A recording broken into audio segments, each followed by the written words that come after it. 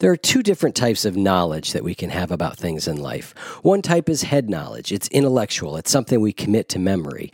Another type is experiential knowledge, and this tends to go deeper. It stays with you for the long run. It embeds itself in the fabric of your being. Let me give you a quick example between these two. One is, imagine if you'd never tasted an orange before. If someone were to describe it to you, you'd have a basic conceptual, intellectual understanding, but until you taste it, put it in your mouth, you don't really know it. And that's what experiential knowledge is. It makes something very much your own.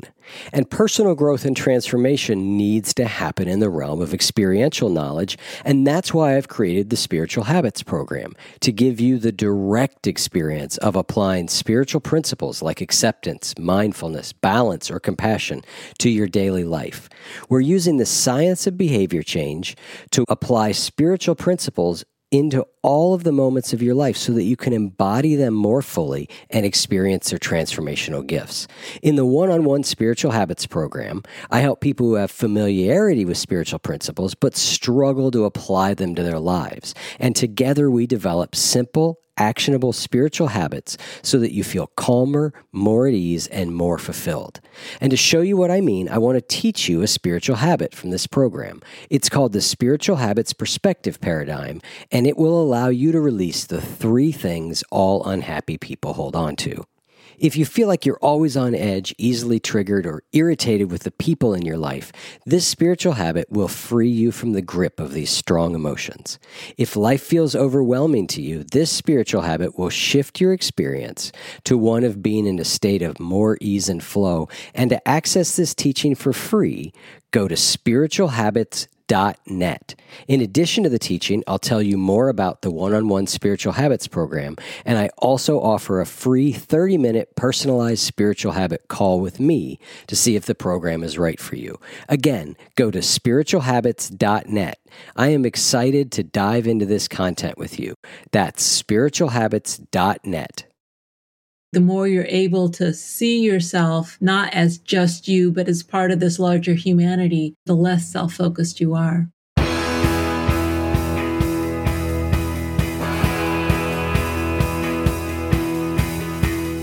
Welcome to The One You Feed.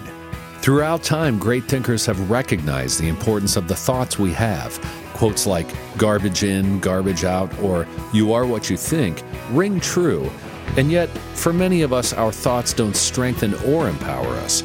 We tend toward negativity, self-pity, jealousy, or fear. We see what we don't have instead of what we do. We think things that hold us back and dampen our spirit. But it's not just about thinking. Our actions matter. It takes conscious, consistent, and creative effort to make a life worth living. This podcast is about how other people keep themselves moving in the right direction, how they feed their good wolf.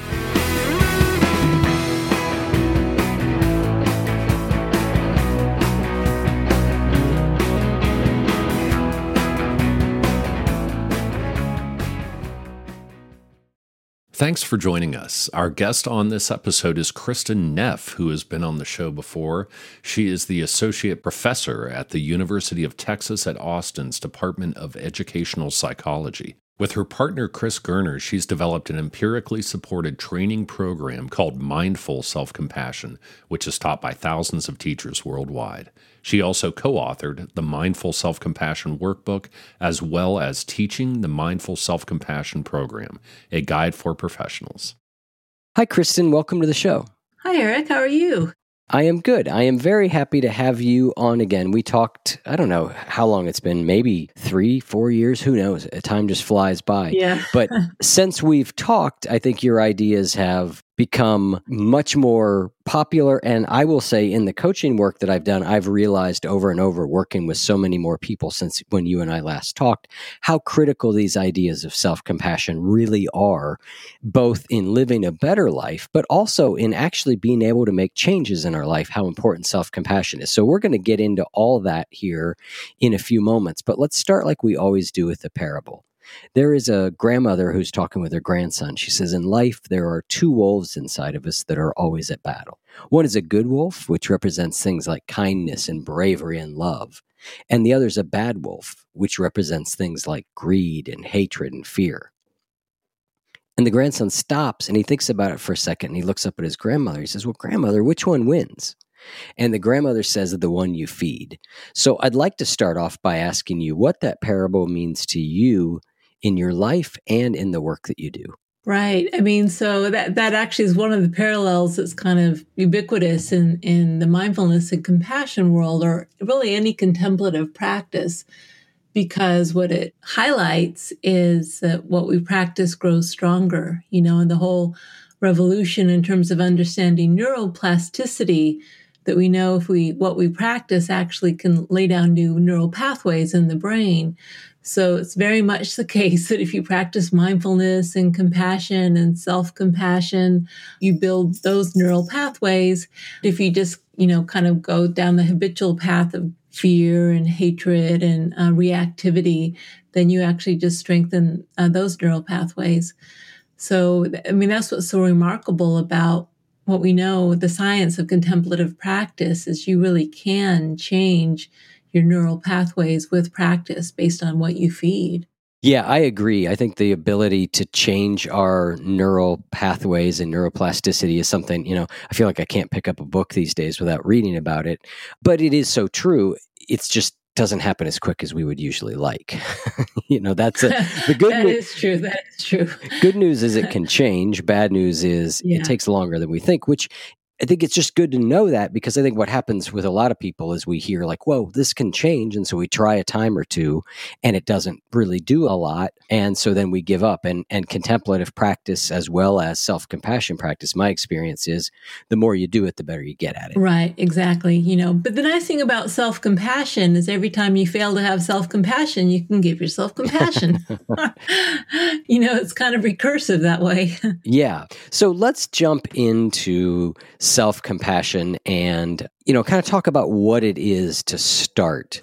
For people who aren't familiar with the term, let's talk about what is self-compassion, and then let's talk about why it's important. The easy way to think about what self-compassion is just treating yourself with the same kindness, support, care that you would show to a friend you cared about when they were struggling in some way.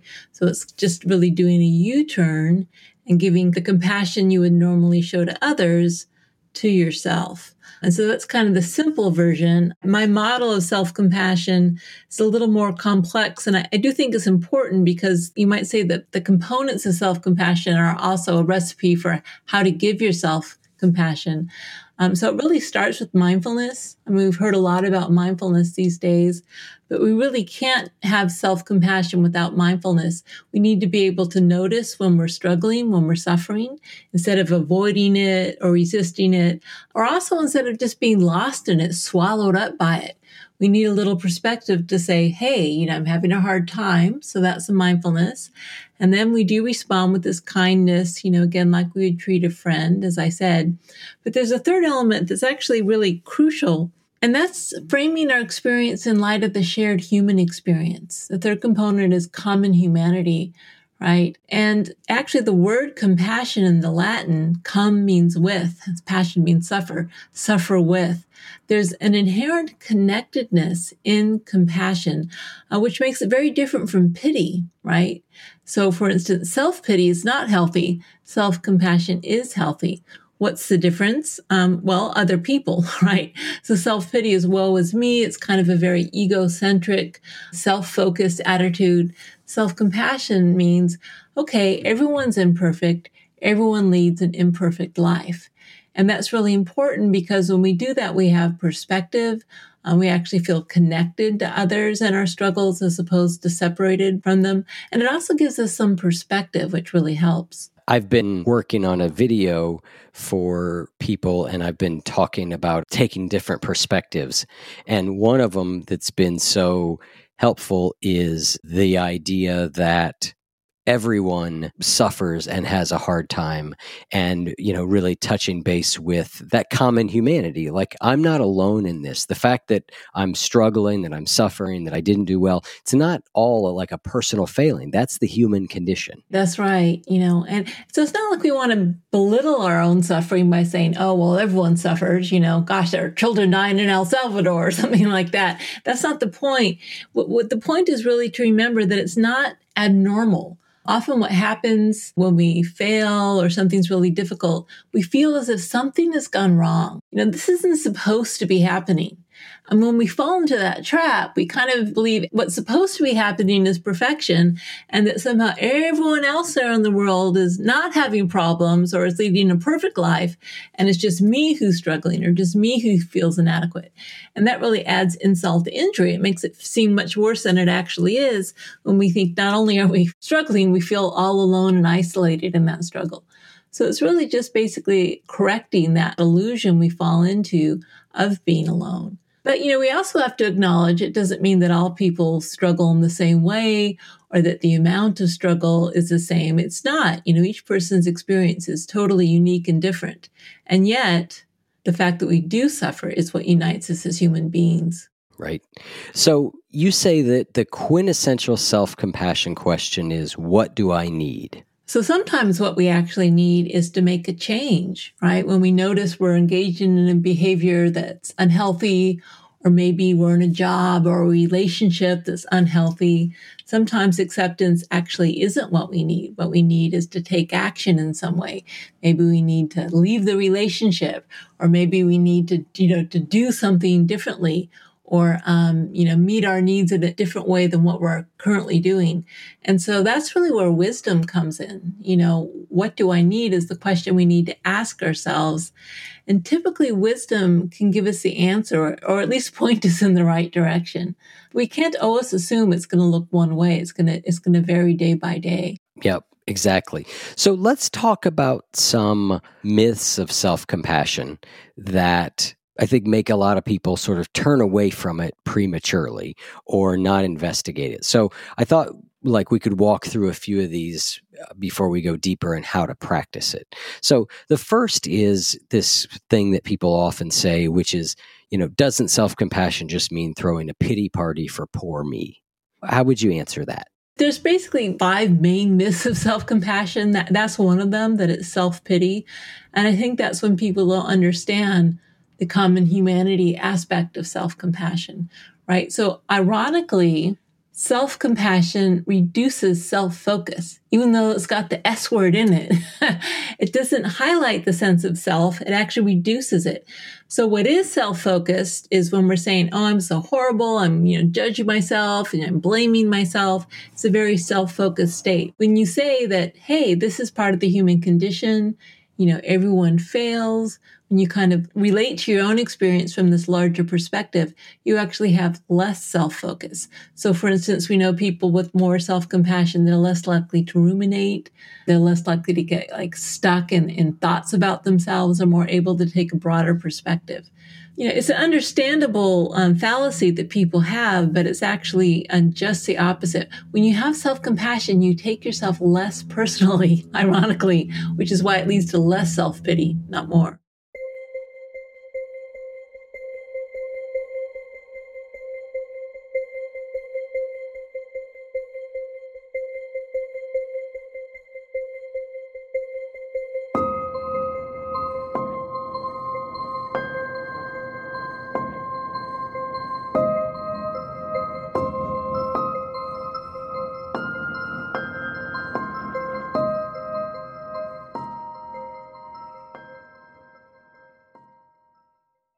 Eating healthy has increasingly become a support to my mental and emotional health, so I'm always trying to be mindful of what I eat, even my quickest meals.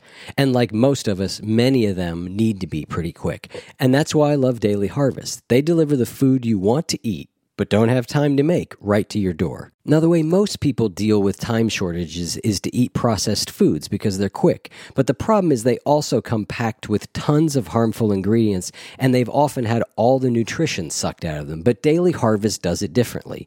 They work directly with farms to harvest organic fruits and vegetables at their peak, and they then freeze them within 24 hours to lock in their nutrients. But they don't add any junk to it. There are more than 65 different options like smoothies, hearty soups, harvest bowls, and overnight overnight oats, and each recipe takes only one step to prepare. I've been loving the harvest bowls lately, especially the quinoa and chipotle bowl that has quinoa, mesquite, purple corn, cacao, and kale. It's delicious. So go to dailyharvest.com and enter promo code FEED to get $25 off your first box. That's promo code FEED for $25 off your first box at dailyharvest.com. dailyharvest.com, promo code FEED. Every night, local police departments across America receive hundreds of calls from burglar alarms. The vast majority of the time, they have no idea whether the alarm is real. Is there really a crime going on or not? All the alarm company can tell them is the motion sensor went off. SimpliSafe Security is different. If there's a break-in, SimpliSafe uses real video evidence to give police an eyewitness of the crime. That means the police dispatch up to 350% faster than for a normal burglar alarm. You get comprehensive protection for your entire home. Outdoor cameras and doorbells alert you to anyone approaching your home. Entry, motion, and glass break sensors guard the inside. Plus, SimpliSafe protects your home from fires, water damage, and carbon monoxide poisoning. It's 24/7 monitoring by live security professionals, and you can set the system up yourself. No tools needed. Or SimpliSafe can do it for you. And it's only 50 cents a day with no contracts. Now, I'm really happy to say that SimpliSafe had sent me a system so I can learn to use this thing myself, and I actually wanted to install it in a rental property that I have. Now, the interesting thing with this is, one, it's just very simple to set up, but secondly, SimpliSafe has the option of using cellular backup, so you can actually, with the larger monitoring program, you actually have a SIM card from Verizon or T-Mobile within the home unit. So I can actually get updates on my phone and basically communicate it two-way. I can even set it to on or off using my phone, and you can even do it with Alexa. So this thing is just really incredible. I think it's kind of a game changer in the world of security. Hopefully I won't have any break-ins. If I do, I'll keep you posted on the next one. And let's just hope that doesn't become a reality. I'll tell you what it will give me, though, is peace of mind when I'm sleeping in my other house at night. So visit simplisafe.com/wolf. You'll get free shipping and a 60-day risk-free trial. You've got nothing to lose. So be sure to go right now to simplisafe.com/wolf so they know our show sent you. That's simplisafe.com/wolf. Important to note that all this work you've done has a lot of research behind it. So these aren't just ideas. These things have been studied, and we know these things to be true. And I think that idea of self-compassion is throwing a pity party for me. I think that the easiest way to sort of know this is true for ourselves is just to think about when we are in a lot of pain, are we more focused on others, or are we more focused on ourselves? Well, we're more focused on ourselves. When our pain is relieved, we're naturally more inclined to look outwards towards other people. So self-compassion being a strategy that relieves some of my own suffering, just by its very nature, is going to make me more other-oriented because I'm in less pain. Exactly. So, for instance, self-compassion is a powerful antidote to shame. And shame is a very incredibly self-focused emotion, right? So shame kind of locks you in this dark hole where you can't even relate to other people. So absolutely, the more you're able to see yourself not as just you, but as part of this larger humanity, the less self-focused you are. One of the other myths is self-compassion is for wimps. I have to be tough and strong to get through my life. Yeah, so that's another common one. We really think that somehow that using this harsh internal voice, if we can stand up to that voice, that makes us strong. Again, what the research actually shows that it's just the opposite. I mean, at this point, I'm very comfortable saying that self-compassion has been shown to be one of the most powerful sources of strength, coping, and resilience we have available to us. So, when the going gets tough, the tough get self-compassionate, because having compassion, having your own back, being supportive to yourself actually strengthens you when times are difficult. Cutting yourself down, shaming yourself, calling yourself names actually weakens you. And so just, to take an example, there's been a lot of research with combat veterans, people who've maybe seen action in Afghanistan or Iraq, and they find that combat veterans who are more self-compassionate about what they've experienced, they're less likely to develop PTSD. They function better in daily life. They're less likely, to turn to drugs or alcohol, and they're less likely to attempt suicide to deal with their pain. And so we know that with combat veterans, similar findings, people going through divorce, raising special needs kids, coping with cancer, chronic pain. I mean, basically, when things are tough, what are you? Are you an inner ally? Do you have your own back? Or are you an inner enemy? Are you cutting yourself down? And clearly, you're going to be stronger going into battle, being an ally as opposed to an enemy. That's a great way to put it. And that's one of those things when I referenced in our brief introduction, all the work I've done, coaching, I do behavior coaching with people, which is basically how do you make changes in your life? And it's stunning how much that harsh critical inner voice actually demotivates us and does not make us stronger, actually wears us out and weakens us.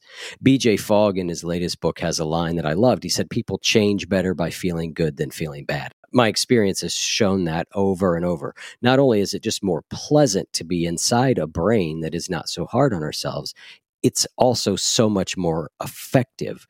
And, it actually helps us to be tougher and stronger. That's right. So shame is not exactly a get up and go mind state, is it? Right? or when we're flattened by insecurity, or when our heartbeat's going crazy because we're beating ourselves up and we're stressed and our cortisol's going, we can't make the best decisions. Performance anxiety, for instance, undermines our ability to achieve our goals. So definitely. Now, some people confuse harsh self-criticism with constructive criticism, and they think that self-compassion means just saying, oh, that's fine, right? Sometimes compassion is like mama bear. It's like, no, you got to make a change, and here's what you need to do. But it's coming from a place of love and support, not from a place of, you're not good enough, I will hate you, I won't love you unless you succeed. Right? But some of that criticism may be quite focused, quite clear, but it's coming from a place of wanting the best for you as opposed to, again, shaming yourself because you aren't good enough. And we know, just the same as motivating our children, it's actually more effective in the long run to motivate them with constructive criticism than with shame and destructive criticism. It's the exact same thing with ourselves. Right. I love the idea. I think I got it from reading something of yours, which is that we tend to think, well, self-compassion is just, giving yourself whatever you want. And you make the point of like a compassionate parent doesn't let the child eat all of the ice cream that's in the freezer, right? It's not about like you just give yourself everything and anything you want. It's about wisdom, but it's about kindness. And I love that idea because I think one of the hardest things that people wrestle with balancing, and I know I have, and figuring out is like, where do you draw the line between sort of giving yourself a break and also holding yourself accountable? And what I found is that holding myself accountable is fine and is actually really important, and I need to do it. But it's the tone in which I do it. I can do that very same activity of sort of, holding myself accountable and sort of having a standard for my actions and how I'm doing and the behavior and choices I make. I can do that with either a really harsh, critical, mean tone towards myself, or I love the example of I could do it like I would to a friend or to a coaching client or to my son. There's a way that I can do it. It's not so much content a lot of times, although content's important. A lot of it for me is tone. Yeah, so it's not only tone, but also the intention. Of course, tone often conveys the intention, but you can really feel it if the intention is a supportive, constructive one, or if the intention is to shame or, harm you in some way. And sometimes, like for instance, with a friend or a child, you might use a really like sharp tone, like stop it, but if it's stop it, it's like, because I'm worried about you and I care about you and I don't want you to kill yourself, or I don't want you to harm yourself, versus like stop it because you're like, you disgust me, or that's horrible, something like that. So very small variations in tone can convey that intention.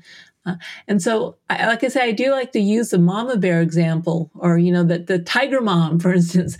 sometimes we may have to be a tiger mom with ourselves if it's coming from a place of care, not from a place of, I won't love you unless you get it right. We kind of touched on this myth a little bit, but I'll bring it out just so we can be explicit about it, which is self-compassion will make me lazy. I'll probably just skip work whenever I feel like it and stay in bed eating chocolate chip cookies all day. Right. Kind of the idea that it'll make you self-indulgent. And so again, the research disproves all of it. It says we're more motivated. We're more likely to take personal responsibility for things. We're less self-focused. And another thing is that we are less self-indulgent. So for instance, we go to the doctor more often. We eat healthier. We exercise more. We practice safe sex. And that's basically because when we care about ourselves, right, we're going to do what we need to be healthy. What is self-indulgence or laziness? That's kind of we're having short-term pleasure at the expense of long-term harm. What makes it lazy as opposed to taking a needed rest? Well, the difference is if it's lazy, that means somehow that's interfering with what you need to get done, whereas taking a needed rest means, oh, this is appropriate, right? And so is it healthy or is it not healthy? When is having that bowl of ice cream a useful thing? It's just kind of a treat. And when does it start becoming self-indulgent and problematic? Because, I don't know, it's, raising your blood sugar or whatever. And so the difference is it healthy or is it not? And when you care about yourself and you don't want to suffer, you are going to choose healthy behaviors. And that's what the research shows.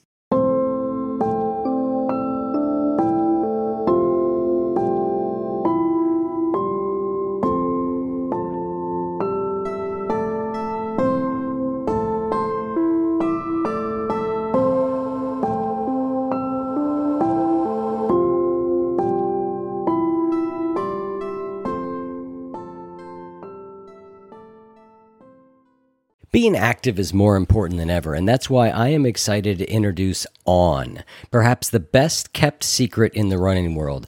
I love these shoes. I have been buying them for 4 years, and I don't buy anything else. They were founded in 2010 in Zurich, Switzerland, and it's the fastest growing running brand globally. Their philosophy is that you should run how you were born to run. Instead of correcting your movement, On shoes react to your individual running motion.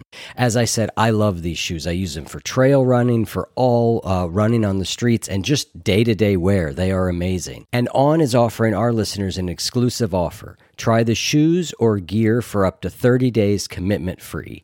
Head to on-running.com/feed and pick your favorite shoes and apparel items. Apply the code TRYONFEED at checkout to test your new products for 30 days.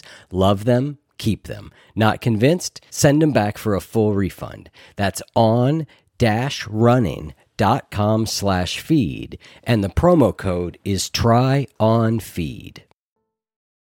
So now we sort of have talked about why people would want self-compassion and some of the myths around it. So let's talk about practicing self-compassion. So if we had to give people a very short couple minutes on here's where to get started with self-compassion, what would you say? There's a couple ways to approach self-compassion. Probably the easiest thing to do is to draw off what we already know, which is how to be compassionate to those we care about, right? And actually, usually the best context to think of in terms of how to be compassionate is our close friends. Because let's face it, sometimes our partners or our kids, they're almost like too close and we aren't at our best with them. And people we don't know very well, sometimes we also aren't our most compassionate with them as well. But usually we have some good friends, people we really care about, but who's, when they fail or they make a mistake, it doesn't personally threaten us, which means we're kind of able to access a more caring way of helping. And so if you think, well, if I had a good friend had the exact same situation happen to them, like they said the same thing or they failed in the same way or they're going through the same health issue, what would I say to that friend? What tone would I use? What would my body language be like? And that's a very good template for how to treat yourself, right? So again, you just kind of think of how you would treat another, and then you do a U-turn, and you do that with yourself. And it's funny for many people at first, it feels uncomfortable. Like, what do you mean talking to myself like, I'm here for you, what do you need? Or, I believe in you, or I support you. And it seems so strange to talk to yourself in this kind of second person way. And yet we do it all the time when we criticize ourselves. Oh, you're such a fool. You're such an idiot, right? We don't even think about that one because we're so used to it. Right. So we're actually used to speaking to ourselves all the time in this kind of second person way. So what we're just doing is changing the tone and the content of it. And it does feel awkward at first, but you start getting used to it. After a while, it starts to feel more habitual and we start to really listen to ourselves. You can also do it in the first person, like, may I be happy, or may I be safe, or, kind of phrases like that with the I, if that feels more comfortable. But usually it's a little more powerful to do it in the second person, because when you do that, actually, one of the things it gives you perspective. So instead of being lost in the pain, lost in the shame, it's like, oh, wow, you're really hurting. How can I help you? And that little bit of perspective taking to yourself also gives you a little bit of distance so you aren't so identified with the pain. That's one way to do it. Another really kind of useful and easy way to tap into self-compassion is to do it physiologically. Right. So what we know is when we're criticizing ourselves, when we're, really upset, we're in a fight or flight mode. Our sympathetic nervous system is activated. We're releasing cortisol, adrenaline. We feel frightened because there's, some fear that I'm not lovable, or I'm going to, make some huge mistake and my life's going to be over. Right. Your sympathetic nervous system is activated naturally that way. And when we give ourselves compassion, it actually activates the parasympathetic nervous system. That's kind of, when we feel connected to others, when we feel cared for, we release oxytocin, other opiates, our cortisol goes down, our heart rate becomes more variable as we become more flexible. One of the ways we can actually activate this sense of safety and the parasympathetic system is through touch. As human beings, we're exquisitely designed to respond to touch, because the first 2 years of life, right, the primary way the infant and parents convey safety, care, back and forth is through touch before language sets in, right? And so the human body is designed to respond to caring touch by feeling, safe, relaxing, calming down, again, releasing these oxytocin, opiates, etc. So what you can do is, put your hands on your heart, or cradle your face in your hands, or hold your own hand, or give yourself a hug. I mean, people are different in terms of what works, and you got to kind of check it out. But you can actually start with your physiology.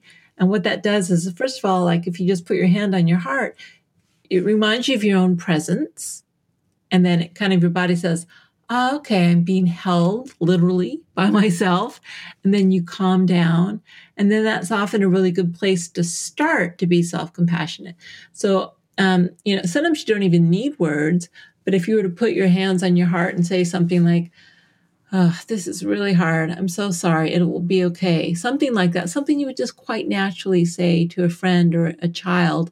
Your body really responds. Excellent. Would this be a good time for us to do a self-compassion break? Sure, yeah. Okay. So the self-compassion break is one of the most popular practices from the Mindful Self-Compassion program that I developed with my colleague, Chris Germer. And it actually uses both. It uses language, the type of thing you might say to a friend, and it also uses touch. So I'd be happy to lead you through that. So you may want to close your eyes if that feels comfortable. You don't have to, but it often helps if we close our eyes to go inward a little bit more. Maybe before we do the practice, just taking a few deep breaths, because we've just been talking a lot. Just kind of imagine releasing some of the tension of thinking. Okay. So what I'd invite you to do is to call to mind some real situation in your life right now that is a little bit distressing. Okay, so this could be a relationship issue. It could be something happening in your life that's troubling. It could be some health issue you're going through, right? It might be something you're feeling badly about or embarrassed about. So some issue that's causing distress, and please don't choose something that's really difficult or stressful, because if so, you'll be overwhelmed and you actually won't be able to learn the practice. So most of us have 2 or 3 things we can think of at any one moment. Choose something that's moderately difficult, but not very difficult. Okay, so calling the situation to mind, reminding yourself of what's happening, what the situation is, really making it real. So what we're going to be doing is we're going to bring in the 3 components of self-compassion as we're, relating to this very difficult experience. So the first thing we need to remind ourselves is what's happening right now, this difficult situation, this is a moment of suffering, right? So we're just bringing mindfulness to this fact. We're validating the fact that this is hard. Okay, and I'd invite you to use any language that makes sense for you to really acknowledge the difficulty of what's happening. It might be, I'm so sorry this is happening, or ouch. Okay, something that just really acknowledges and validates with mindfulness the pain that's here. Okay, and then we want to remind ourselves of the humanness of this, of common humanity, struggle, pain, difficulty. This is part of life. Right. So again, just using any language that makes sense to you. Maybe something like, I'm not alone. I'm not abnormal for having something like this happen. Me too. Excuse my French, shit happens, And then we want to bring in the kindness, the kind response to this difficulty. And so one way to do that is through touch. So I'd invite you to, again, put your hands on your heart, maybe cradle your face with your hands, the way you might hold the face of a child, or you can hold your own hand. Some sort of touch that feels good to you, that lets you know physically you have your own support. Right, so feeling your hands on your body, feeling the warmth of your hands. And then saying any words of kindness and kind of warm, supportive tone that are just what you need to hear right now. Right? It might be something like, it's okay to be imperfect, or you're doing the best you can, or, I'm here for you. And if you aren't sure what to say, what you can do is you could imagine that you had a close friend, someone you cared about, going through the exact same thing you're going through. Imagine what you would say to that friend. And then see if you can try saying something similar to yourself. Okay, and then when you're ready, you can open your eyes. And so when we do a practice like that, usually there's one of 3 ways we feel. Sometimes we do feel kind of soothed and comforted. We feel some compassion arising and it helps us feel good. Sometimes we feel absolutely nothing. It just does nothing, just nothing happened. And the third thing that happens is we might actually feel bad. Sometimes we open our heart and we feel more agitated afterward. And all 3 reactions are actually completely normal, and none of them are better than the other. Sometimes if we spent a lot of time kind of closing our heart down to just deal with life. And we let the fresh air of the compassion in. It's almost like a house on fire. You open the doors of the house and the air rushes in and the flames rush out. It's actually a term for that called backdraft. Sometimes that happens. It's actually, it doesn't mean you're doing it wrong. It means you're doing it right. But just to say, whatever your reaction is, it doesn't really matter. What we're doing here is we're setting our intention to be kinder to ourselves. The practice actually rests on our intention, and we do it and we practice, and eventually then it starts to bear fruit. So whatever you're feeling right now, good, bad, or nothing, it doesn't really matter. The important thing is we just practice this new way of being to ourselves. Wonderful. Well, thank you for leading us through that. And I really like what you said there at the end about we keep practicing regardless of how this particular event went.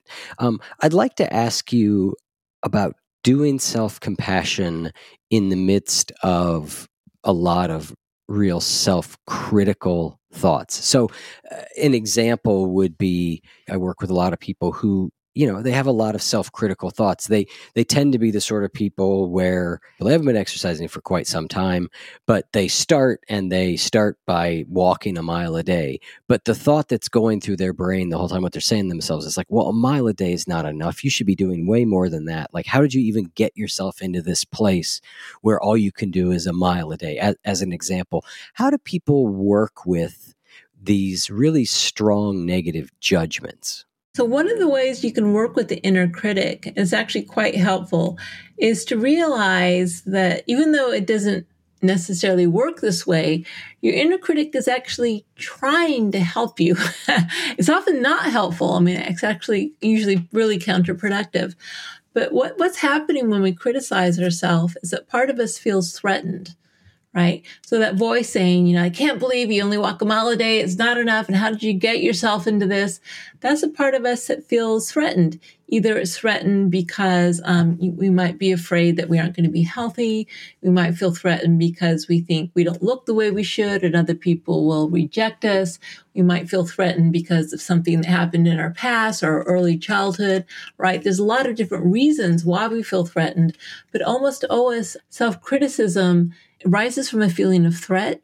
And what we're doing is we're trying to use that fight, flight, or freeze response to deal with the threat. Either we attack ourselves, that's the fight response, or we flee, we isolate ourselves in shame, or we freeze, we get stuck in rumination. And so when we realize that the inner critic is trying to actually help us be safe, then what we can do is, instead of judging ourselves for judging ourselves, which just makes things worse, we can actually say, oh, okay, I see. Oh, thank you for trying to keep me safe. I hear you. Okay, you're worried. Got it. Okay, we'll see what we can do, right? And then once the inner critic kind of feels heard and listened to, then it's actually easier to bring in another voice, which is kind of the more compassionate voice, which also wants us to feel safe. And it's kind of quite remarkable to realize that our inner critic and our inner compassionate self, they both want us to be safe. But the critical voice is just, all it knows is fear. That's kind of the only voice it has. Whereas we also have this wiser, kind of more mature voice that can use the safety of care, encouragement. And so once we do that, again, we don't want to shut down the inner critic. We just want to say, okay, thank you very much for trying to keep me safe. I really appreciate it. And then we can try to use, encouragement.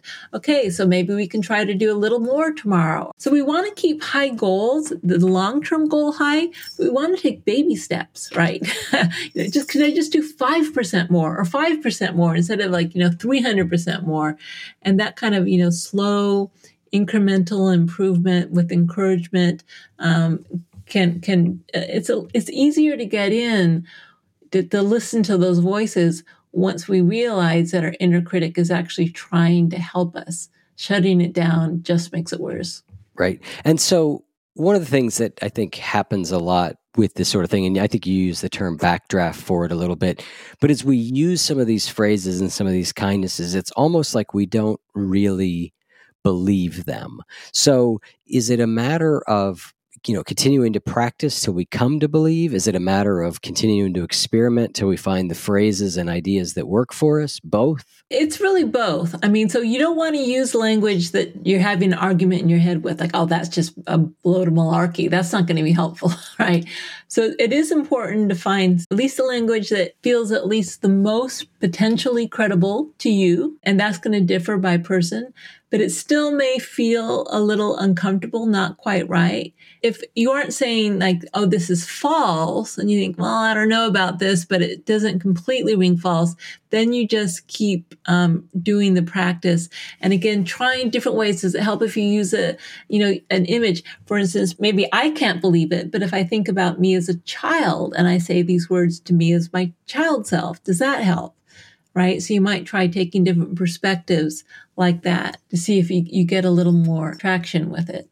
There's actually a saying, it's from the Jewish tradition. And the saying is, a young man goes to his rabbi and he says, Rabbi, why does Torah tell us to place the holy words on our hearts? Why doesn't it tell us to place the holy words in our hearts? And the rabbi responds, well, because as it is, our hearts are kind of closed, so we can't put them in our hearts. So we place them on our hearts, and there they stay until one day the heart breaks and the words fall in. Right. And so that's kind of what we're doing. We're just kind of like continually doing the practice, again, like the one you feed, and eventually it starts to make a change. Well, Kristin, thank you so much for taking the time to come on the show. I think your work is so important and so valuable. We'll have links in the show notes to your website where you have lots of meditations and different things. And again, I just really appreciate you taking the time to come on. Okay, thanks. It was lots of fun. Okay, take care. Thanks. All right. Bye.